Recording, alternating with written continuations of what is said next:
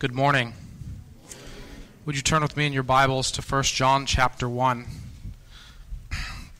While you're finding your place, let me say a few words by way of introduction.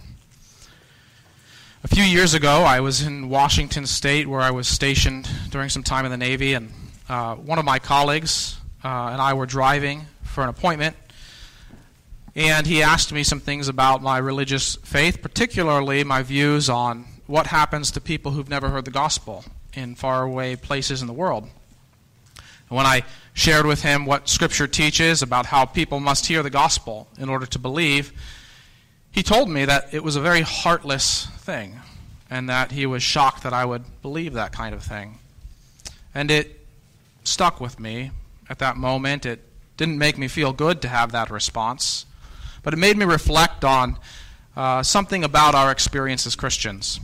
That though as Christians we've come to know with certainty that the gospel we've received is true, and the scriptures we have are the Word of God, when we engage with the world, we're often challenged in ways that cause us to wonder, is this right? Is this true? We're challenged in ways that sow lingering doubts.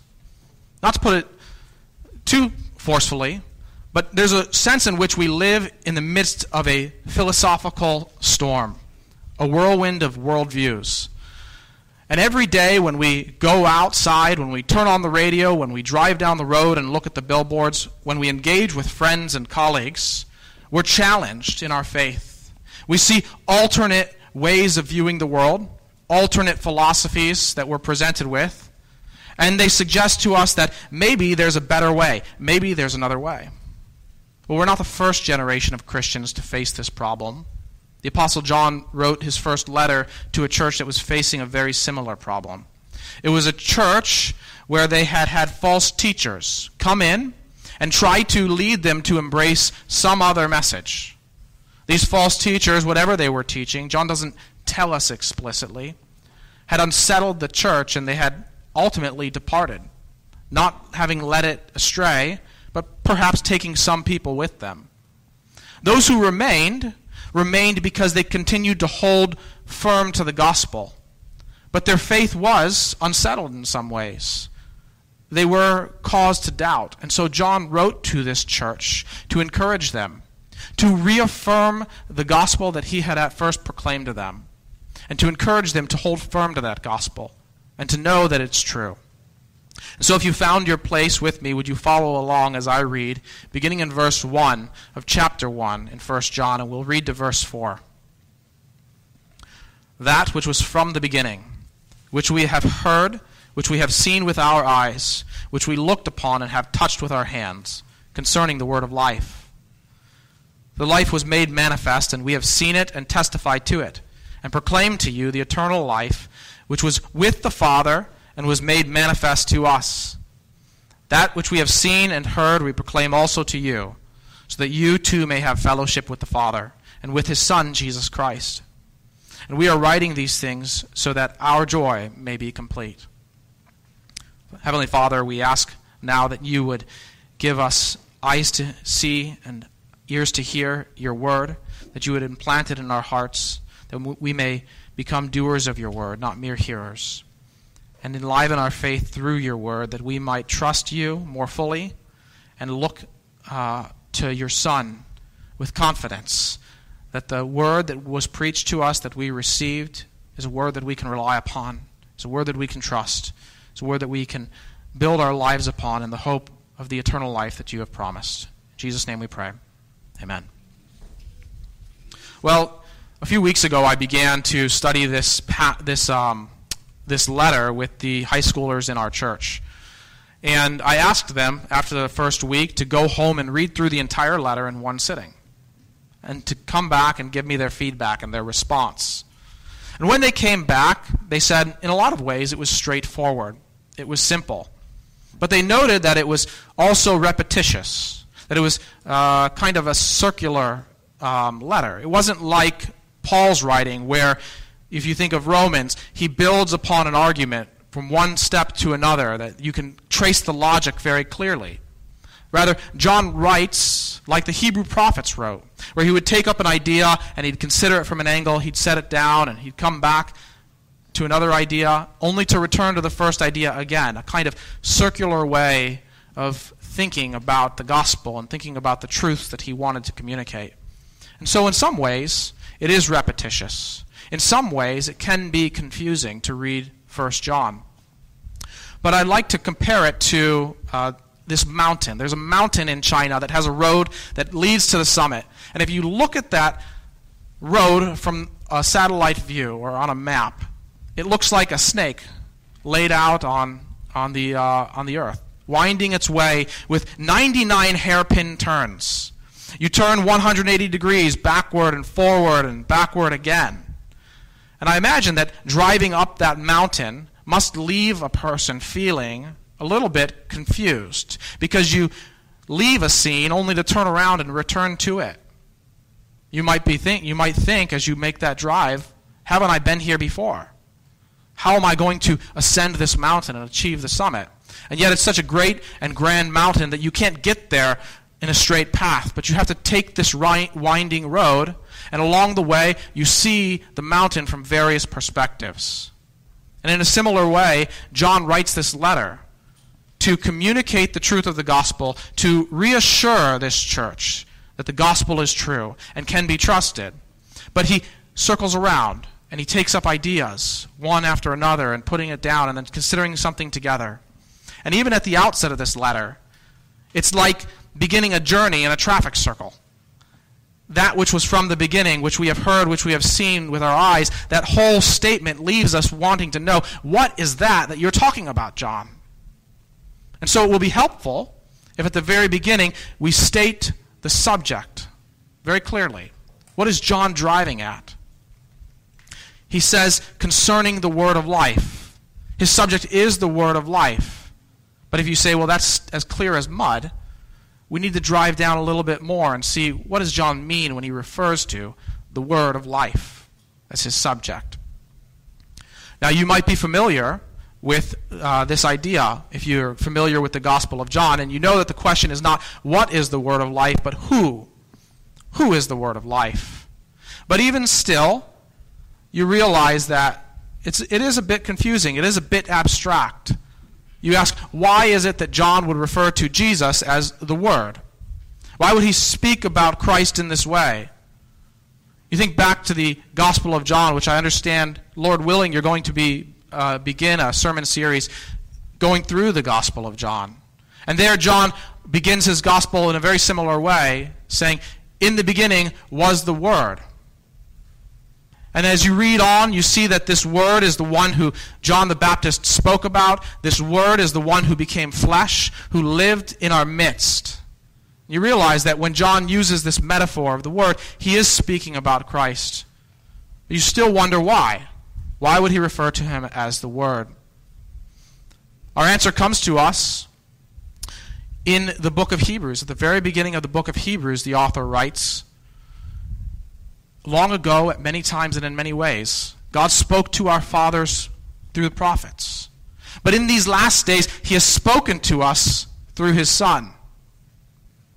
In other words, John is looking back and thinking about the fact that God has communicated himself, has revealed himself over the millennia to his people through the prophetic word.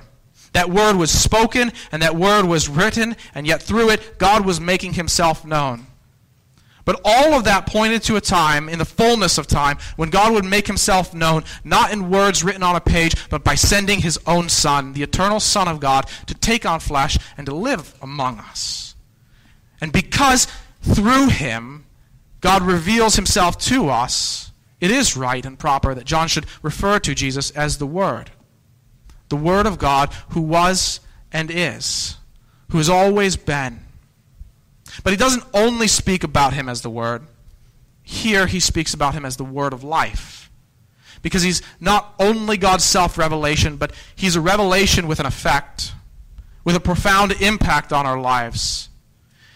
Through him, God has made known to us the way in which we might know him and have life with him forever.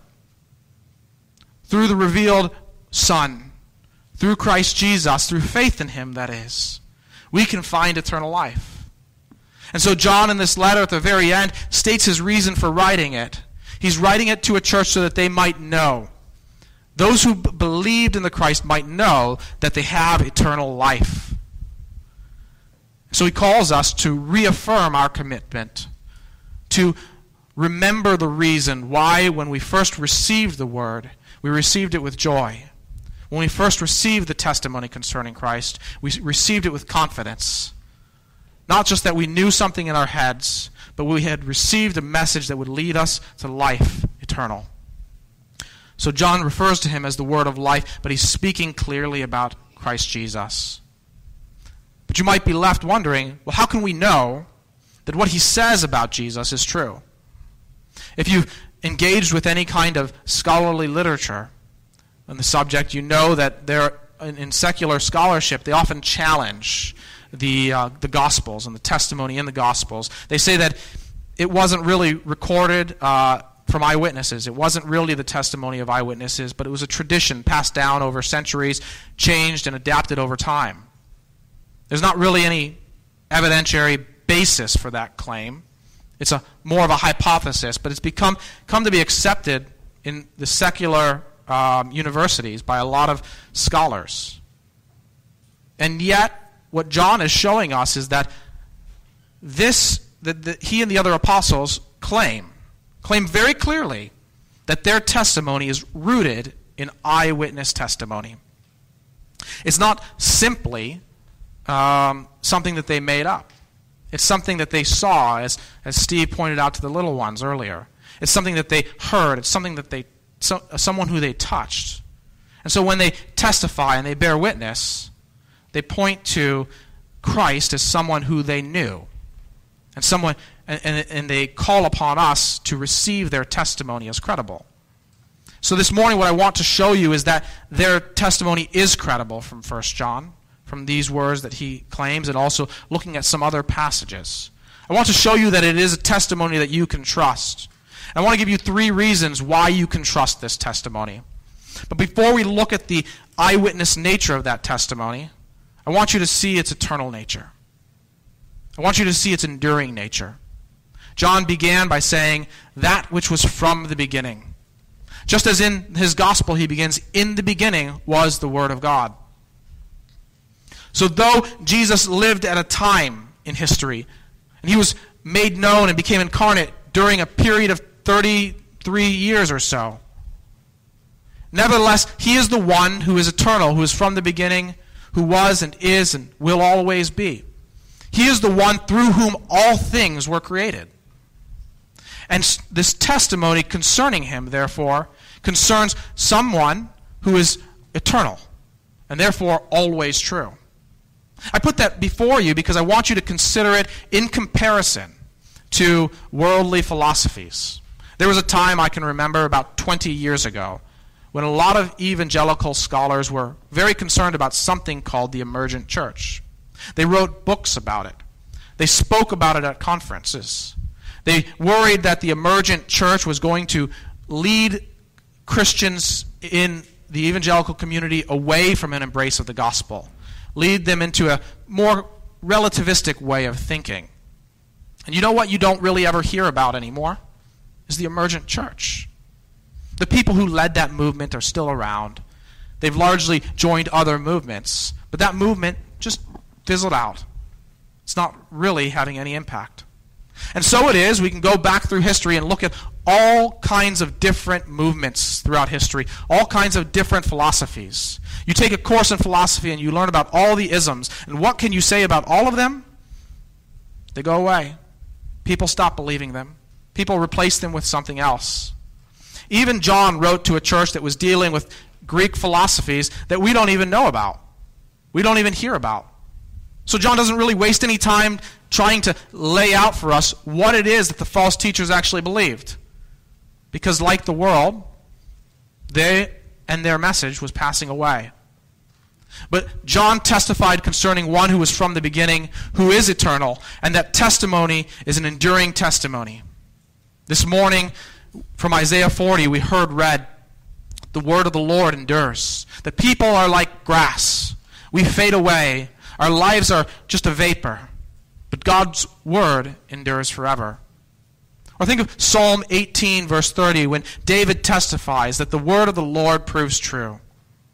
There are times in our lives when the word of the Lord is challenged, when we're challenged to doubt that it's true. Just like David in his own experience was challenged to doubt that God would fulfill his promises to him. But he spoke those words, he wrote those words after God exalted him to the throne, as a confession that in his own life he saw the word of the Lord proves true. And so we can say likewise in our own lives as we see God's word fulfilled and enduring, the word of the Lord proves true. Worldly philosophies pass away, but God's word endures forever because it concerns the one who is from the beginning. Well, not only can we trust this message because it's concerning one who is eternal and it's an enduring message. As I said earlier, we can trust it because it's based in credible eyewitness testimony. Look at the sensory words that John uses. He speaks about the word of life as that which we have seen, that which we have touched, that which we have heard, and that which we've looked upon.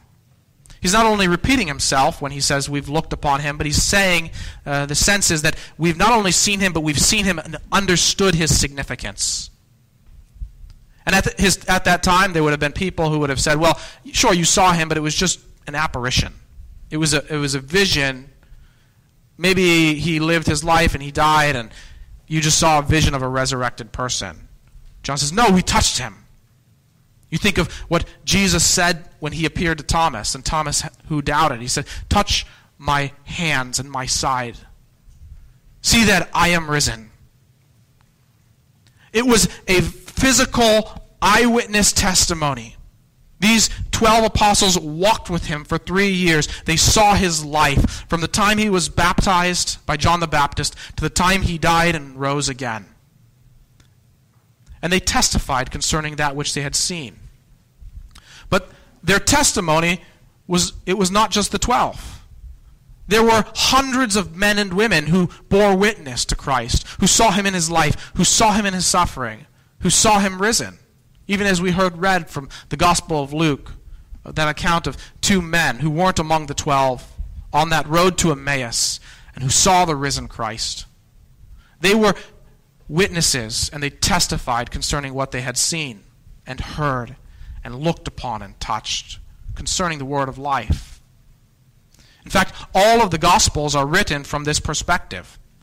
In that passage again that we heard read from Luke 24, Luke makes specific mention of Clopas as one of the men on the road, and you might wonder, why didn't he mention the other disciple? Why only Clopas? And Richard Bauckham, in his incredible work, Jesus and the Eyewitnesses, shows that what Luke was doing for that first century audience was indicating who it was that they knew that they could go to and ask, did this really happen? In other words, the people who received Luke's gospel at first would have known Clopas and could have gone to Clopas and say, hey, did this happen, Clopas? And Clopas would have affirmed what he had seen. In other words, Luke was citing his sources. He was telling us who shared the account with him. The Gospels are based in eyewitness testimony, and that's the claim that Luke gives at the very beginning of his Gospel, that he has gathered all of these things from the many eyewitnesses who saw Jesus, who witnessed his life. Likewise, Peter in his second letter, when he argues that we didn't devise cleverly devised myths, but he says that we were eyewitnesses, and he speaks about bearing witness to Jesus being transfigured on the mountain.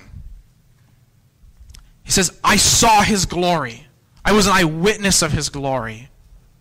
And Paul also affirms this in 1 Corinthians chapter 15, when he's arguing for the truth of the resurrection. He says he first appeared to the 12, and then he appeared to more than 500 people, many of whom are still alive. All of those claims are stupendous and would have been easily disproven if they were false.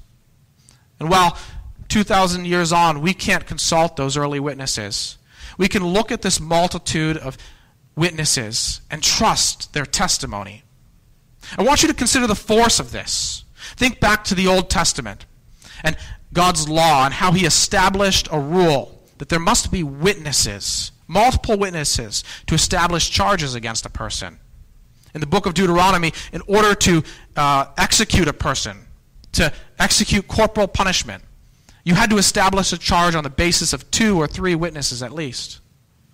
Similarly, in Leviticus, we read in Leviticus 5:1 that if a person was called to testify concerning a public matter and had witnessed it, that he was required to bear witness concerning what he had seen.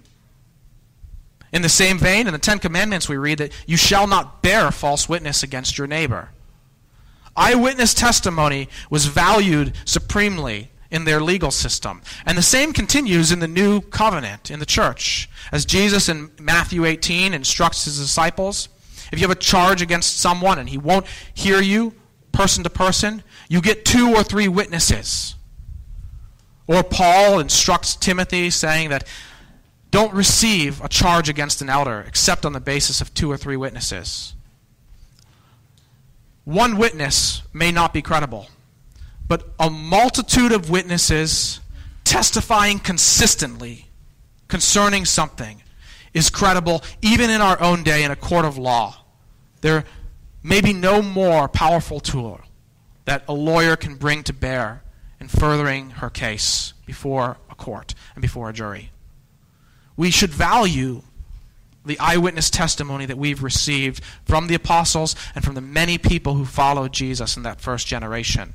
And that should give us confidence that the message we've received is true.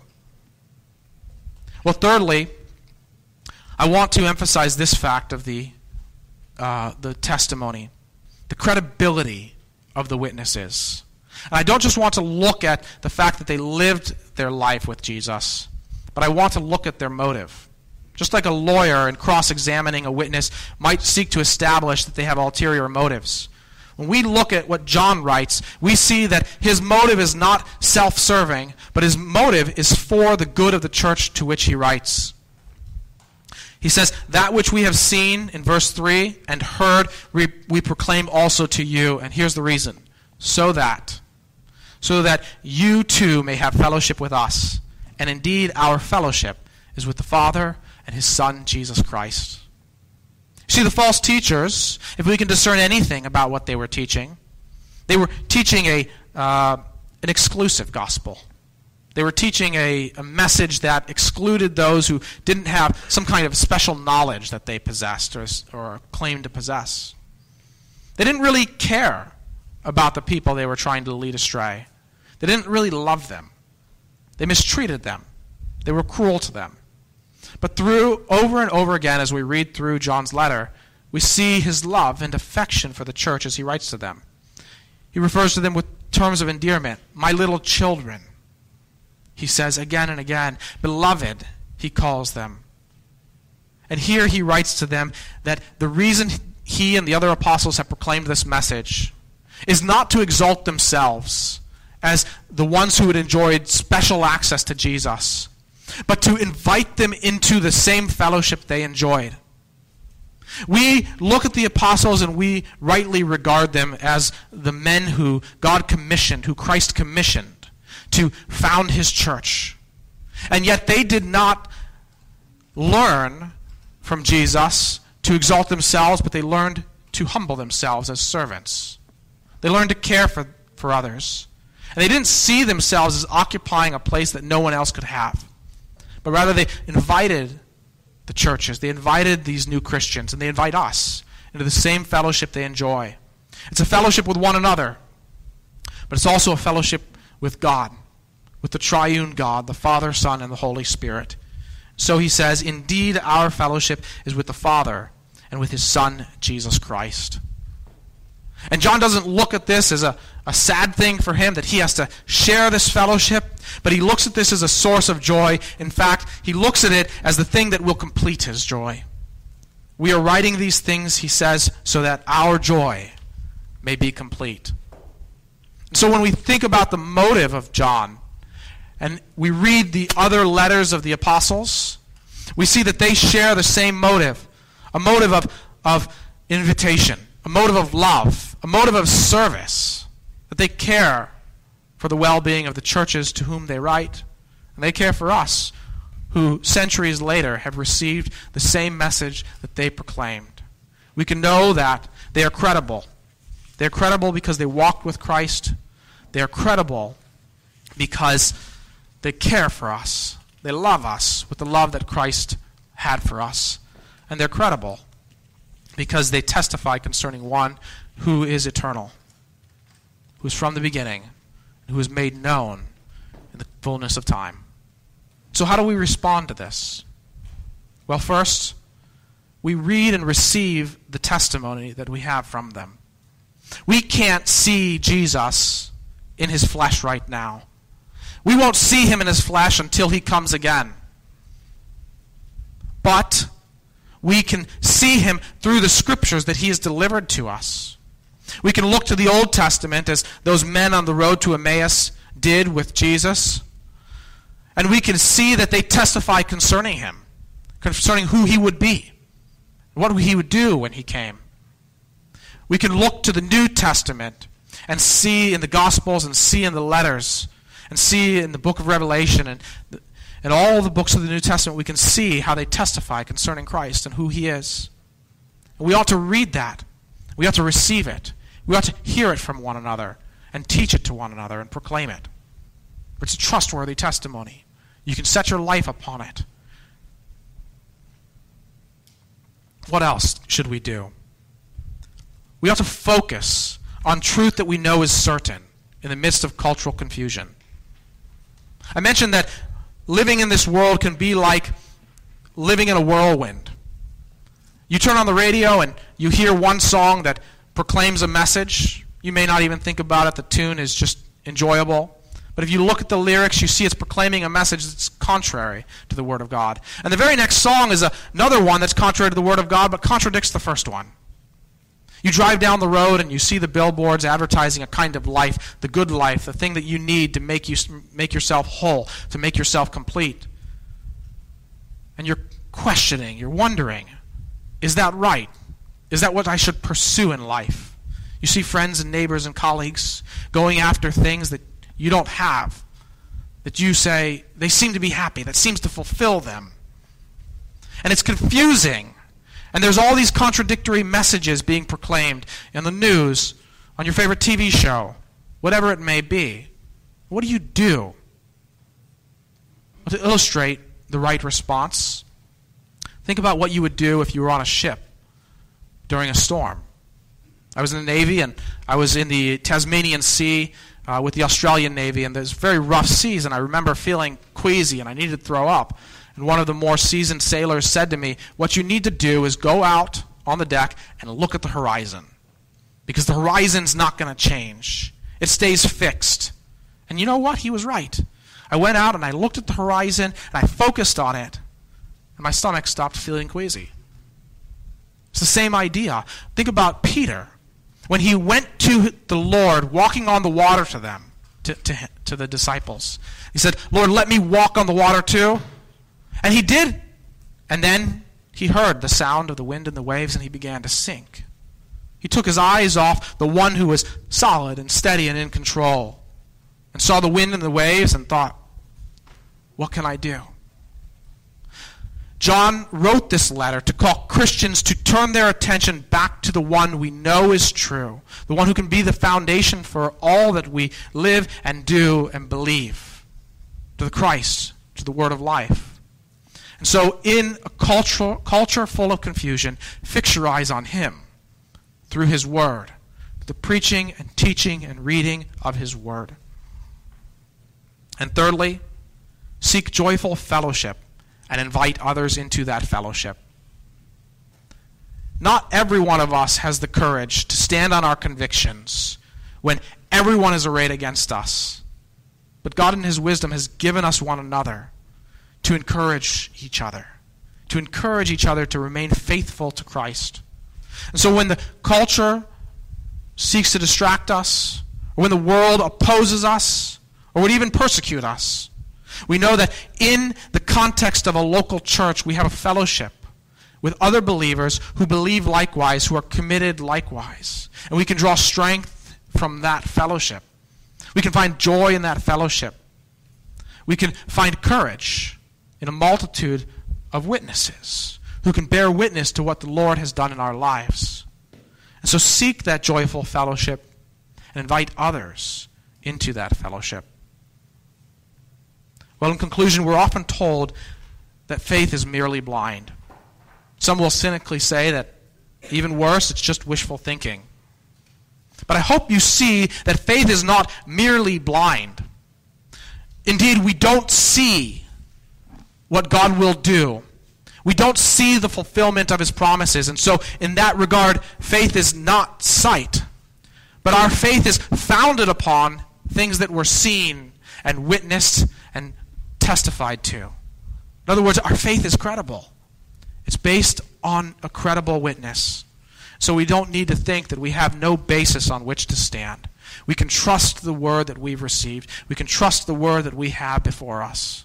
We can trust that God is true and his word always proves true. Let us go with him with joy and hope and confidence, for he is our haven in the midst of the storm. Let's pray. Father in heaven, I thank you for the word of life, who you sent into the world, who you made a man so that he might walk among us, so that he might experience the sorrows, and the sufferings, and the temptations we experience, yet he himself without sin, so that he might become a faithful high priest who can deal with us with wisdom and with kindness and gentleness, who can intercede on our behalf because he's gone through all that we go through, yet without sin. I thank you that you have given us such a clear witness that we can hope on, that we can trust, that we are not left with uncertainty but certainty. Give us conviction and confidence as we consider your word, O Lord. Write these words on our heart and in our minds, that we might go from here as faithful witnesses to what you've done in our lives. I pray this in Jesus' name. Amen.